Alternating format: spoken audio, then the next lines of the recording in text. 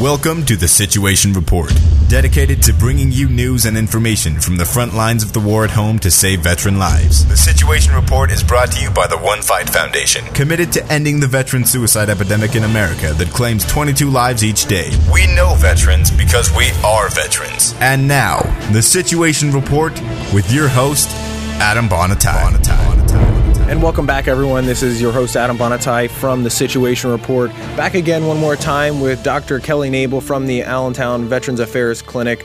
Welcome one more time, Dr. Nabal. Thank you. And you started to get on a real roll last week when you started talking about mental health. Well, obviously mental health, it's your passion, obviously, but suicide and specifically. And as you know, that's what we are trying to combat here at the One Fight Foundation. So I want to get more into that. And the biggest thing is the statistics show, the data shows that veterans are at a higher risk for suicide and unfortunately successfully completing suicide at a higher rate than their civilian counterparts. But there doesn't seem to be a definitive cause for that, one overlying reason. There seems to be a number of possibilities or risk factors. What are your thoughts based on your education, your experiences in dealing with veterans? What things are putting veterans at this risk, and why are they taking their own lives at such a greater rate than their civilian counterparts? Well, I think that this is a highly, highly complex issue, and I think that's perhaps larger than the scope of this interview. But just to give you my thoughts, one reason is clearly lack of treatment for mental health conditions such as PTSD, post-traumatic stress disorder, and depression. So we talked about female veterans before. Female veterans are about 6 times more likely than their civilian counterparts to commit suicide. So one reason may be, that exposure to military sexual trauma and subsequent PTSD in addition to combat trauma. Another might be the method utilized, so the lethality of the method. So versus a gun being highly lethal versus maybe pills and civilian completers or attempters of suicide.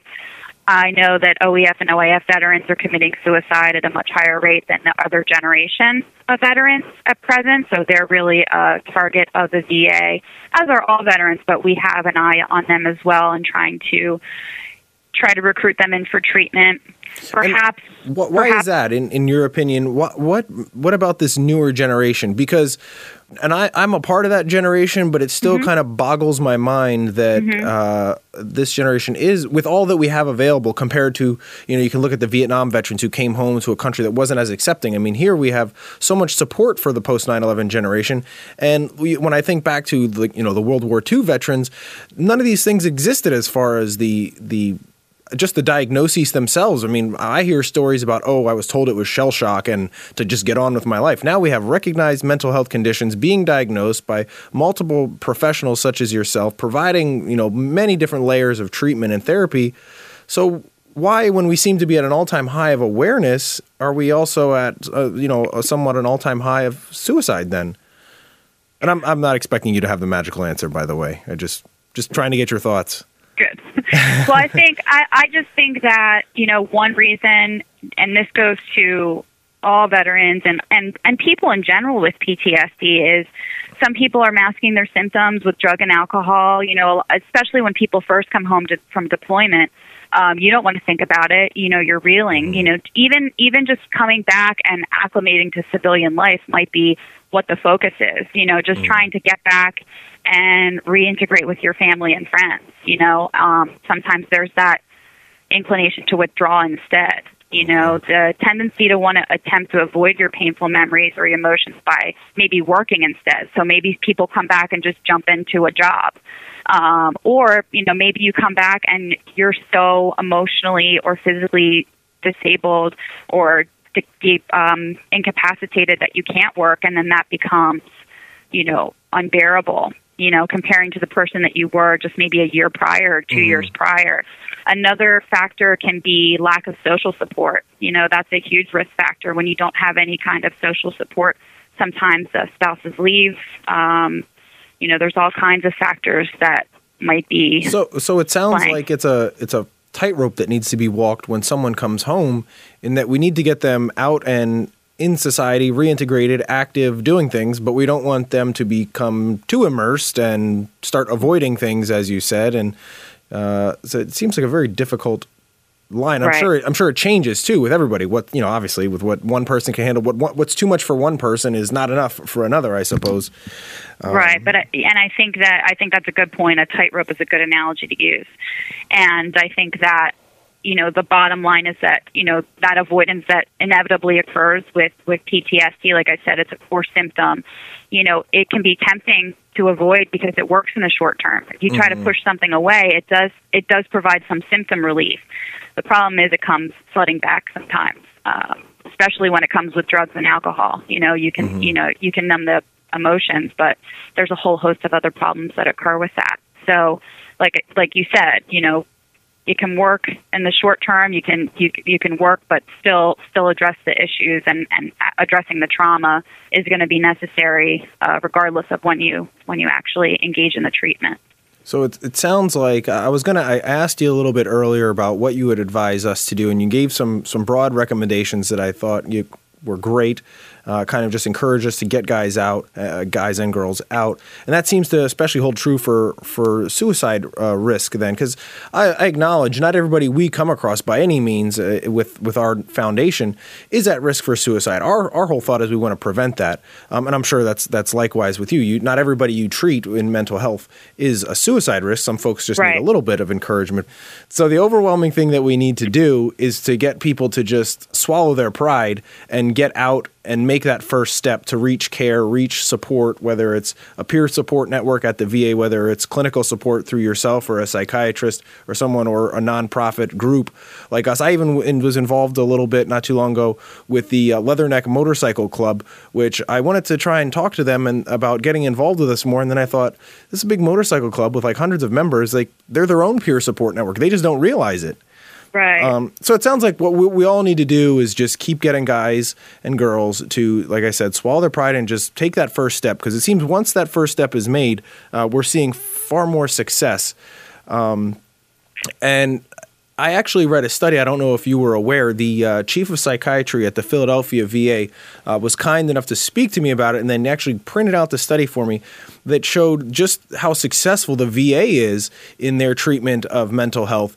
That showed from 2000 to 2010 the rate of suicide, and then from 2010 on, and the rates totally reversed in that those that had access to VA care were originally pre-2010 at a higher rate. And now since 2010, there's been a dramatic drop-off in the rate of suicide attempts and completions from veterans seeking care at the VA. And it just really goes to show that the renewed effort you guys are putting into preventing this epidemic and fighting this fight against it, just how successful it is. And that should build trust. I think we have a little bit of lack of trust in the VA today, but and whether that's warranted or not is up for the individual to decide. However, you can't dispute these facts that right now, today, the evidence shows folks that are going and seeing you guys are doing far better off than those who are not. So congratulations, as you're a part of that victory.